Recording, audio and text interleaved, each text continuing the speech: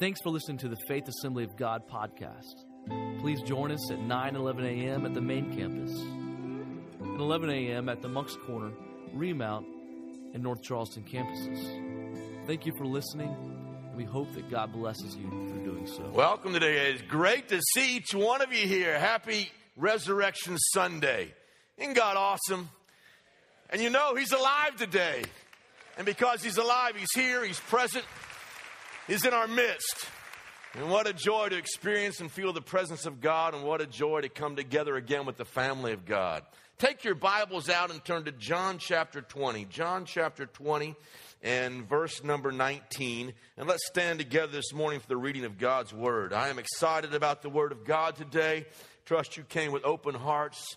And we're going to pray that God will have His will and way in this house this morning. John chapter 20 and verse number 19. And on the evening of the first day of the week, when the disciples were together with the doors locked for fear of the Jews, Jesus came and stood among them and said, "Peace be with you."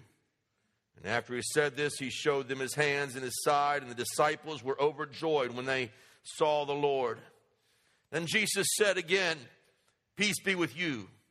As the Father has sent me, I am sending you."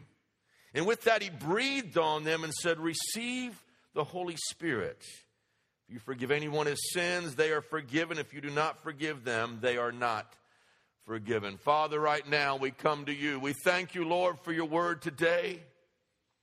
We thank you, God, today that the tomb is empty. We celebrate your resurrection. We celebrate your life that's now inside of us. We celebrate the forgiveness of sins that we have today. We thank you, God, because you're alive. You're here with us by your Holy Spirit. So do your work this morning. Speak to our hearts. And if there are some, God, who have not made yet that decision to serve you, to follow you, I pray the Holy Spirit will draw them this morning with your great love.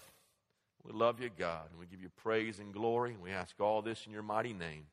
Amen. Turn to someone and say, "Peace be with you." And then you may be seated.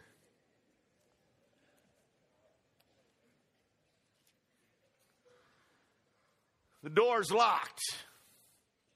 There's deadbolts on the door. In fact, if you probably could imagine, they might even have one of those chairs propped up underneath the door because they're hiding for their life. They don't know what's going to happen to them. The same Roman soldiers that had just killed Jesus Christ may be after them. The Bible says they're in an upper room and they're hiding there, and it says for fear. And you have these 10 frightened disciples. Thomas is not there, and Judas had already committed suicide. And so now there are 10 disciples. They're in this locked door. They are hiding there for their life. They are afraid of all the enemies of Jesus Christ and what might come upon them. And as they were hiding there in fear, maybe some were looking out the window, peeking to see what was going to happen. Some may have just stared at the floor. But all of them were looking inside of themselves. Because it was just a few hours earlier they ran for their lives. And when they came to take Jesus Christ, the disciples took off. And they scattered. And they weren't there. And they left Jesus behind. And the only thing they carried with them back into that upper room was their memories. I can imagine when they saw a leper, they were reminded of the compassion that Jesus Christ held when He stuck out His hands and He touched that leper and He said, "Be made whole." And I imagine as they saw the lambs that had been brought in for the sacrifice at the Passover time, they saw in their mind's eyes that blood-stained face of the Lord Jesus Christ and how He gave His life as the Lamb of God for us, and they ran. They ran in His greatest hour of need. They could not forget. And so they come back and they huddle together as one group, one fearful group, and they are there in that upper room. Now, as you look at these frightened disciples, you would hardly bet on them to be the ones that would turn the Roman Empire upside down. But the Bible said of these disciples, these are those who have turned the world upside down. What happened? What took place in their life that turned these fearful guys in an upper room into world changers? I want to talk about that. How do we move in our own life? How do we move from that place of fear into faith? How do we make that transition? I want to give you 3 things today, and if you want to jot these down, they're on the back of your bulletins. You should find an outline right there. Number 1, I think the main thing, one of the things that turned their fear into faith was his presence. His presence. There's something about the presence of the Lord Jesus Christ that changes everything. His presence. He walks into the room and he says, "Peace be with you." And I can imagine as they heard those words, they recognized the voice, and every one of them, their heads may have been down, but they lift up their eyes, their heads, and their eyes turn to the Lord Jesus Christ. And I can imagine someone glancing over at the door, and they say, "It's still locked. Who let him in? Where did he come from? How did he get in this room?" And the door's still locked. You see, the stone at the head of the tomb could not keep Jesus Christ in, and a locked door could not keep Jesus Christ out. I want to tell you, he goes where he wants to go. It's going to be so cool when we get our glorified bodies. I'm going to have just a ball, just jumping through rooms and in and out of rooms and saying, "Boo, I'm here." And that's kind of what Jesus Christ did. And this was no casual visit. This was no get acquainted time. This was the assurance that now Jesus Christ was alive, and he would be at the center of their lives, and he would be with them forever. Isn't that incredible? There's something about the presence of God that brings his peace. Peace. The first words he said were shalom. And it literally means peace. It was a traditional greeting. And he says, "Shalom, peace be with you." Now, if it might have been me, might have been one of us, we might have jumped on those disciples. We might have scolded them. We might have said, "You sissies, why did you run? When I needed you, you weren't there. You just took off. You just disappeared." Or maybe he'd come back and say, "I told you so. I told you guys, I warned you, you were going to bail out on me." He didn't demand an explanation. He didn't say, "Where were you when I needed you?" He didn't give them some kind of speech that he had prepared. But all he does is simply offers up his peace.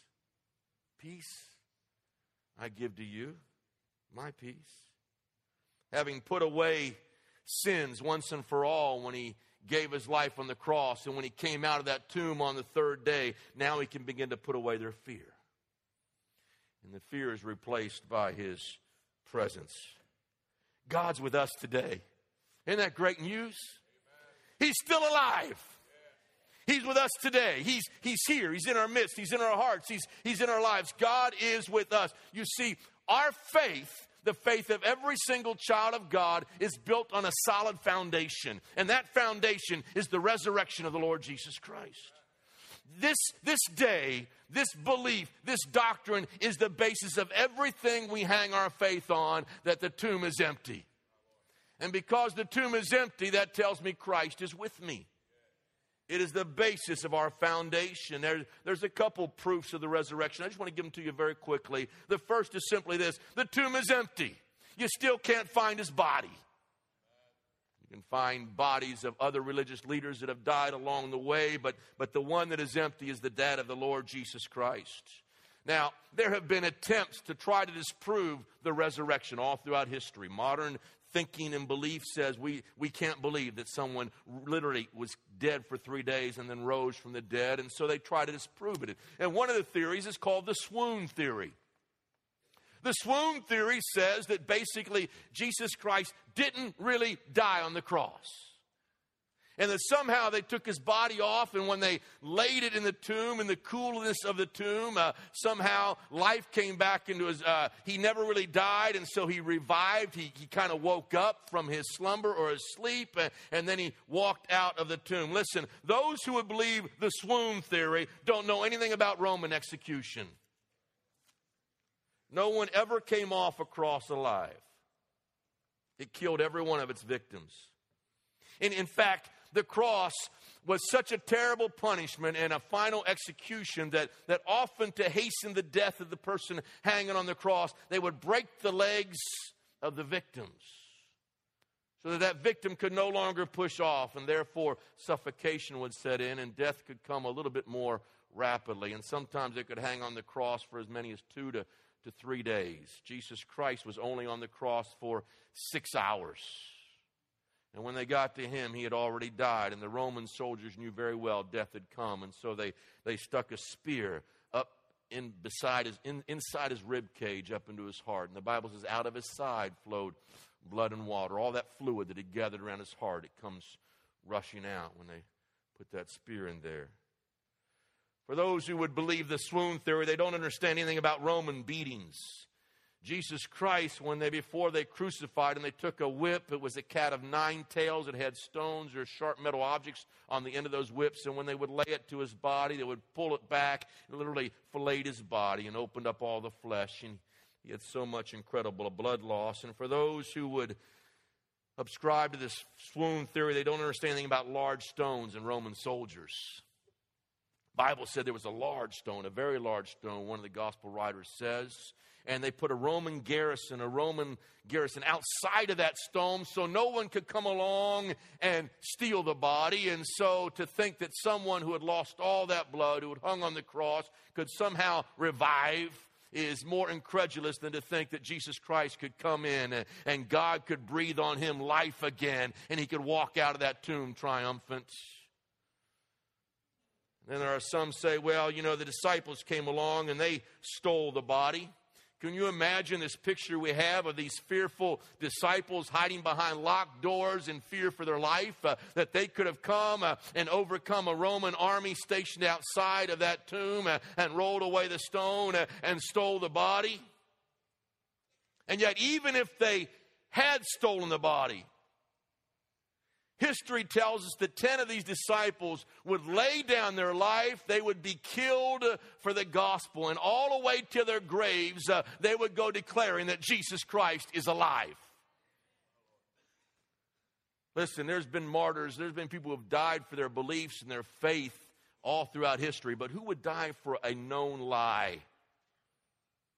There's no way these disciples could have taken the body. And some might say, well, the Romans took the body out and they moved it and they did this. Listen, when the disciples are turning the world upside down, when this gospel of the Lord Jesus Christ and lives are being changed and they're trying to shut them up and stop this movement, all they had to do was produce the body and say, here he is. But the body's gone.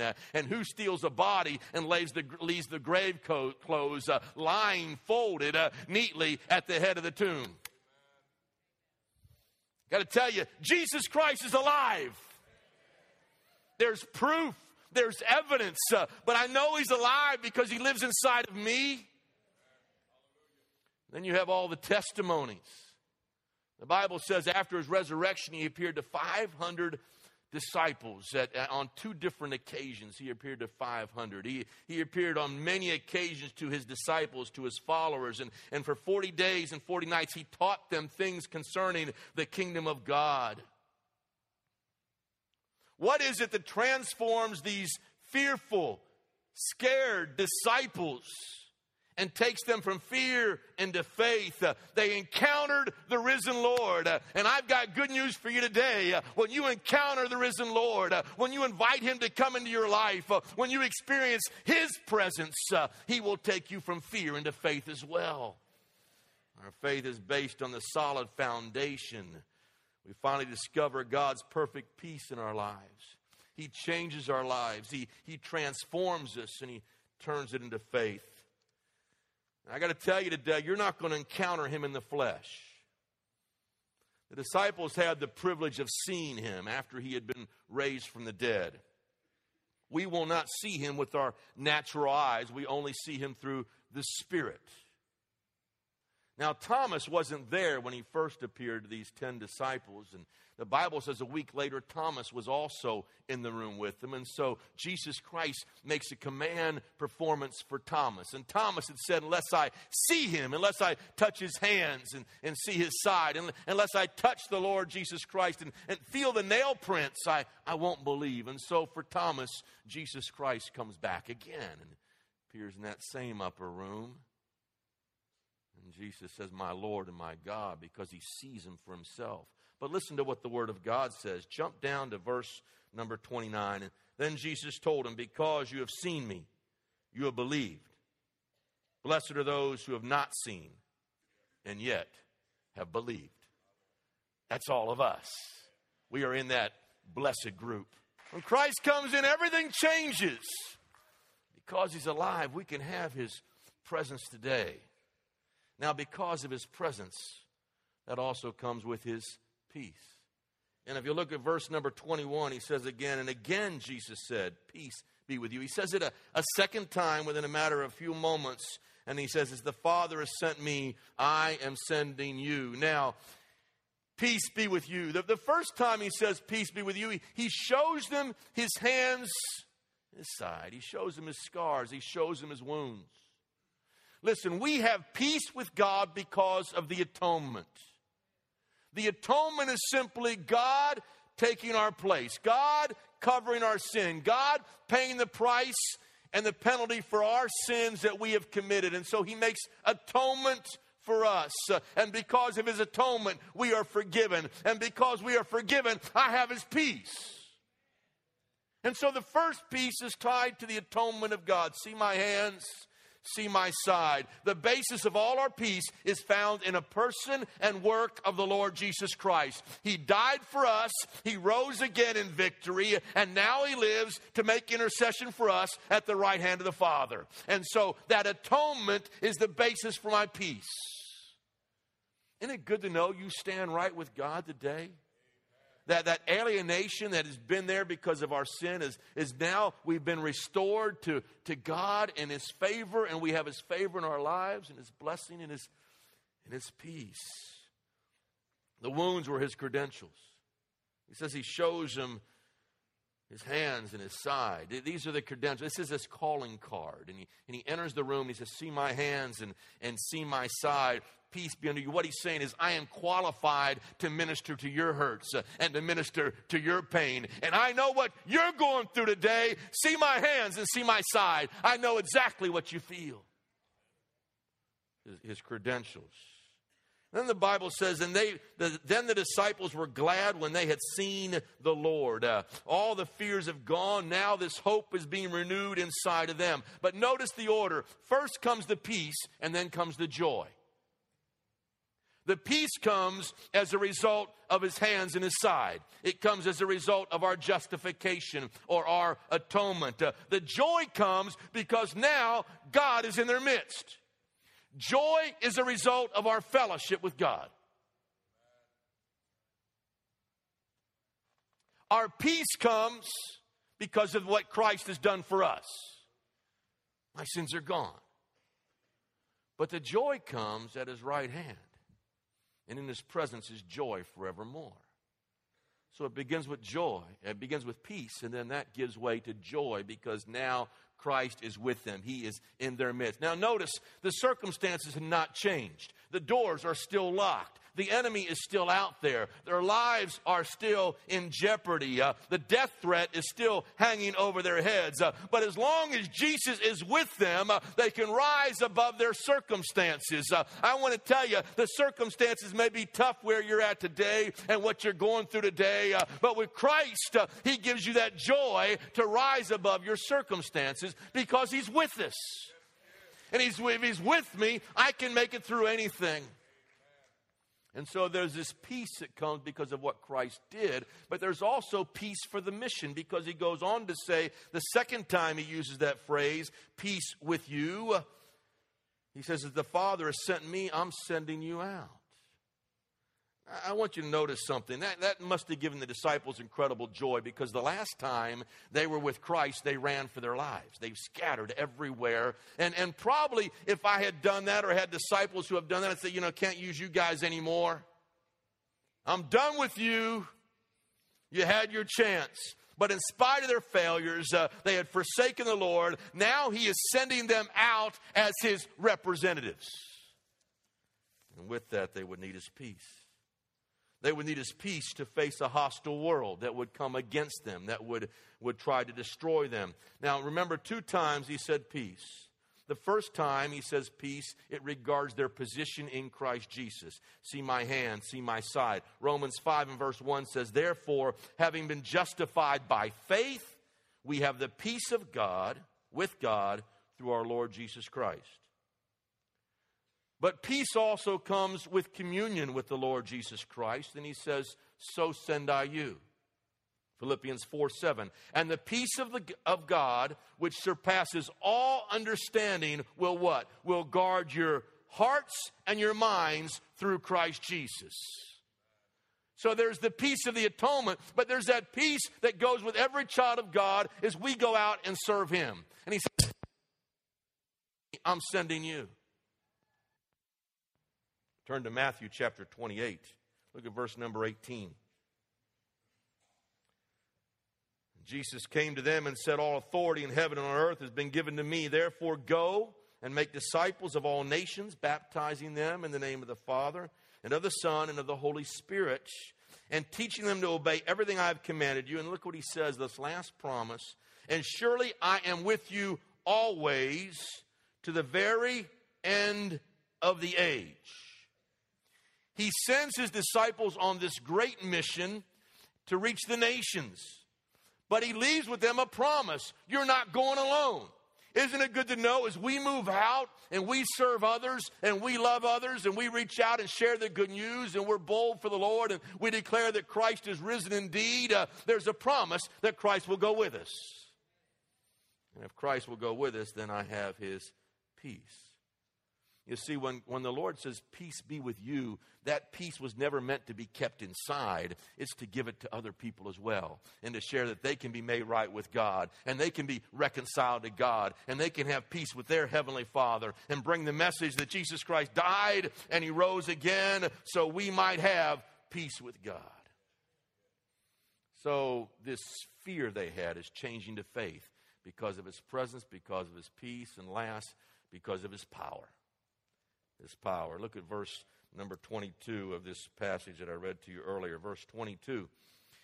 And he breathed on them and said, receive the Holy Spirit. Now, too often the church today, listen to me, I'm speaking to the church, is paralyzed in fear, hiding in an upper room. And it may not be an upper room, it's in these walls. And we come to Faith Assembly and we feel safe. And we feel secure.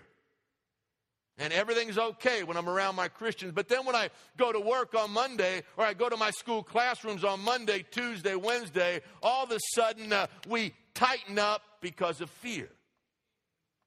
Fear of what people might say or think or do, or we might be ostracized or left out. You see, we have enough religion to come together, but not enough passion to go out. He says, I'm just as God sent me, I'm sending you out. And you know what? I'm going to be with you. And I'm going to give you my peace. And I'm going to give you my power. He breathed on them and said, receive the Holy Spirit. Just as God breathed on him and anointed him with the power of the Holy Spirit and sent Christ out. We are sent like the Father sent the Son. Now, how was the Son sent out? The Son was sent out under the anointing of the Holy Spirit. Remember when he was baptized, the Holy Spirit comes on him and descends on him in the form of a dove. I want to tell you, there is an anointing that God has for every single one of us for service and ministry. The Bible says he breathed on them and said, receive the Holy Spirit. There's a play on words here that the writer John is using. He breathed on them. The word for breath is the same word for spirit. It's the same word you find in Genesis 2 and verse 7 when it says, and the God formed man from the dust of the ground, and he breathed into his nostrils the breath of life, and man became a living soul. So here's what happens. The sacrifice has been made. Christ is alive, and he breathes on them, and now they are his new creation. Just like he made Adam, that first man, and he breathed on him, and he became a living soul. Now Jesus Christ breathes on his disciples, and they are his new creation. The price has been paid. They are his church. He says, receive the Holy Spirit. The Bible says that God gives us the Holy Spirit, testifying that now we are the children of God. Now we are the sons of the Lord. And my dead spirit, you see, you may be walking around, you may be alive, you may be breathing, but if you haven't invited Christ to come into your heart, the Bible says your spirit man is dead in trespasses and sins. But there comes that moment, Christ breathes on you, and your spirit is made alive again. And you are joined to his family.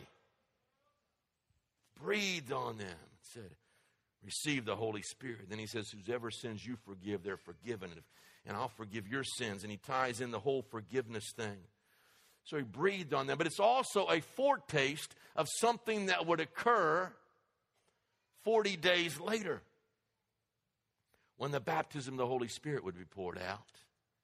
And they would be in an upper room, 50 days later. And that day of Pentecost would come. And they would be baptized with the Holy Spirit. And they would receive his power to be their witnesses. And they would go forth under the anointing of the Holy Spirit of God with the good news that Jesus Christ can forgive. Breathed on them. Wherever the breath of the risen Lord goes, forgiveness follows. The resurrection is more than a doctrinal belief. The resurrection tells me there's power to live for him today. Because I have his presence. I have his peace. I have his power. Turn to Ephesians chapter 1. He talks about that resurrection power.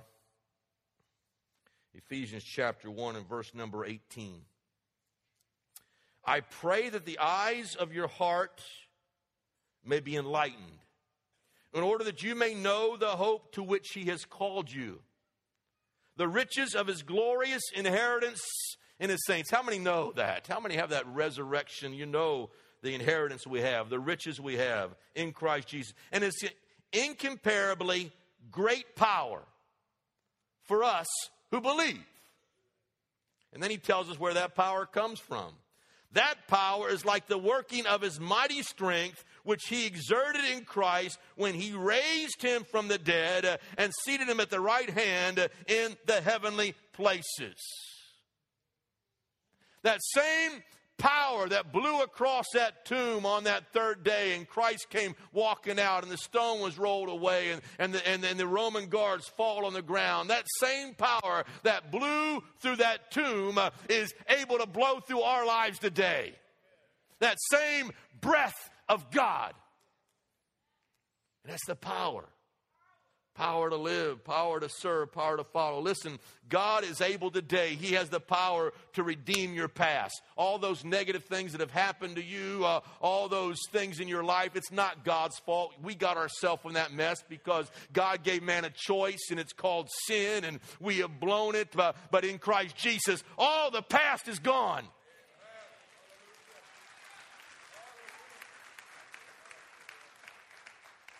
You may have incurred a devastating loss in your life, but I want to tell you, Jesus Christ, there's power to live and follow and serve him.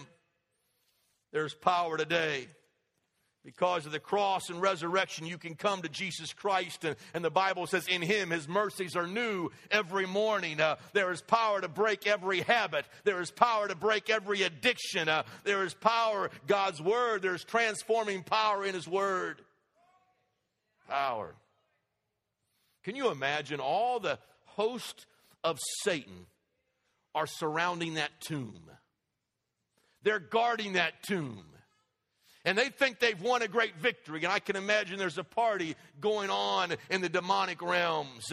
But the righteous hand of Almighty God comes down. And the breath of God comes down. And he blows across that tomb. And he says that same power that blew in that tomb, that crashed through the forces of darkness, is able to breathe into your life today. I don't care how dark and hopeless things may be, but there is resurrection power available today. He's able to forgive and cleanse. He hears. He knows what you're going through. He's experienced every experience, and he knows how to rescue your soul and snatch it out of the jaws of death. Power. This morning, I want us to remember that he who was dead is now alive, and the guilty have been forgiven and cleansed. I want you to turn to 2 Timothy chapter 2, and I want to end with this verse today, this thought today. Paul's talking to his beloved son in the faith, Timothy, and he begs Timothy, don't forget. Don't forget that Christ who is dead is now alive. Don't forget. And the same would be true for us today. Never, ever forget. And Paul, it's amazing, he writes this letter in the earshot. They're sharpening the axe. He's about to have his head chopped off. And he writes back to Timothy this second letter, and he says, don't forget, Timothy. Above everything else, don't forget. Let me read the words to you. 2 Timothy chapter 2. Verse number 18. Remember Jesus Christ. Remember Jesus Christ. Raised from the dead. Descended from David. This is my gospel for which I am suffering, even to the point of being chained like a criminal. But God's word is not chained. Therefore I endure everything for the sake of the elect, that they too may obtain the salvation that is in Christ Jesus with eternal glory. Here is a trustworthy saying. If we died with him, we will also live with him. If we endure, we shall also reign with him. If we disown him, he will also disown us. If we are faithless, he will remain faithful, for he cannot disown himself. Remember, Christ died and rose from the dead. Listen, when times get hard, remember Jesus. Remember he's alive today. When people don't listen to you, remember Jesus has been raised from the dead. When the tears come and they're flowing down your face, remember Jesus Christ risen from the dead. When disappointment is your bed partner, remember Jesus Christ raised from the dead. When fear pitches his tent outside of your door, remember Jesus Christ raised from the dead. When shame weighs heavily in upon you, remember Jesus Christ raised from the dead. And when death looms, remember Jesus Christ raised from the dead. He's alive today. I want you to listen to a testimony of a man in this church that was saved last Easter. Take a look. My life before Christ was really, growing up, we didn't put a whole lot of emphasis on church. But if you had asked me, I would have told you I was a Christian. I would have told you I was a nice guy. A lot of things. I never struggled with some of those things that people talk about struggling with, with addictions and things of that nature. But I was a very angry person. I was very unforgiving. I was very hateful towards people. If my wife made me angry, I would go days, weeks without talking to this woman that I loved with all of my heart. That's how much hatred that I would get inside of me. But again, if you'd asked me, I told you I was a Christian. I was a nice guy. Even if we were involved in church, I was never opened the Bible. And that's kind of how the road we were going down is, we didn't put an importance on it.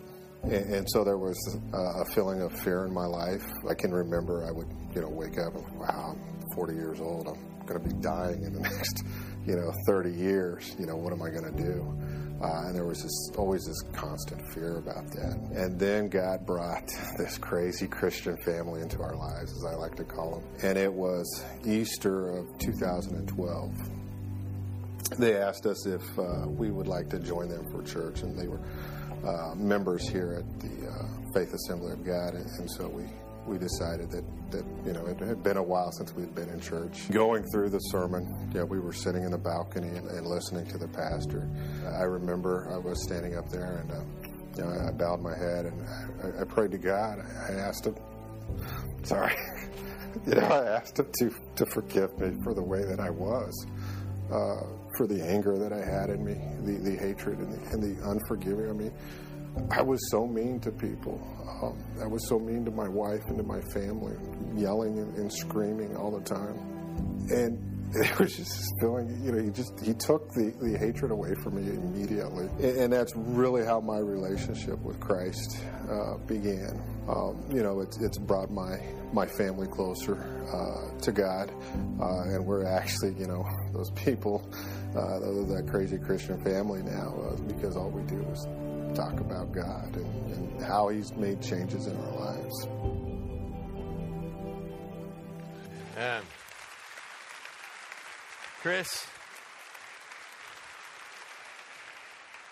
is celebrating his 1-year birthday in Christ Jesus. Chris, stand up. Give Chris a hand today. Isn't that exciting? It's amazing what the power of God can do.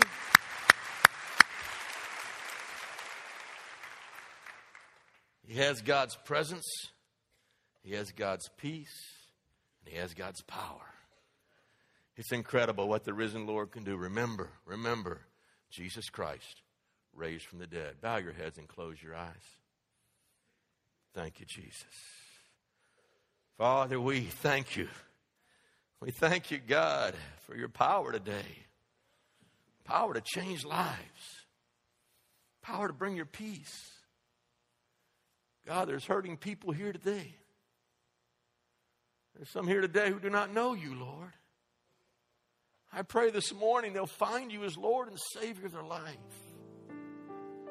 Pray that you'll change them, God. Transform them. I thank you, God, that same Spirit that breathed on that tomb is able to breathe life into them today. Touch, I pray, by your Spirit. Listen, every head is bowed, every eye closed. We're just going to pray for you together this morning. If you don't know Christ, today is a great day of salvation. This can be the start of your new life, just like last Easter, Chris gave his heart to the Lord. You can do that today. If you're here and you're not sure if you died, you go to heaven, but you want to be sure that Christ is the Lord of your life today. He's your Savior. I want you to raise your hand right now, just all over this building, very quickly. I won't embarrass you in any way. We just want to pray for you today. Just acknowledge that by raising your hand all over the building. Yes. Thank you, Lord. Thank you so much. God bless you. You may slip your hand down. Is there somebody else? You'd say, pray for me. Yes, I need the Lord. I need the Lord. Thank you, Jesus. Hallelujah. All over this building, you'd say, yes, God bless you. You may slip your hand down. Is there somebody else? Thank you, Jesus. Thank you, Jesus. Just raise a hand and say, pray for me. I need the Lord in my life. Is there someone you say, I need Jesus? Just slip your hand up that we might pray for you today. God bless you. Thank you so much. I see your hand in the back. God bless you. You may slip it down. Is there somebody else you'd say, pray for me. I need God in my life. Hallelujah. Thanks for listening. For more, check out faithishere.org.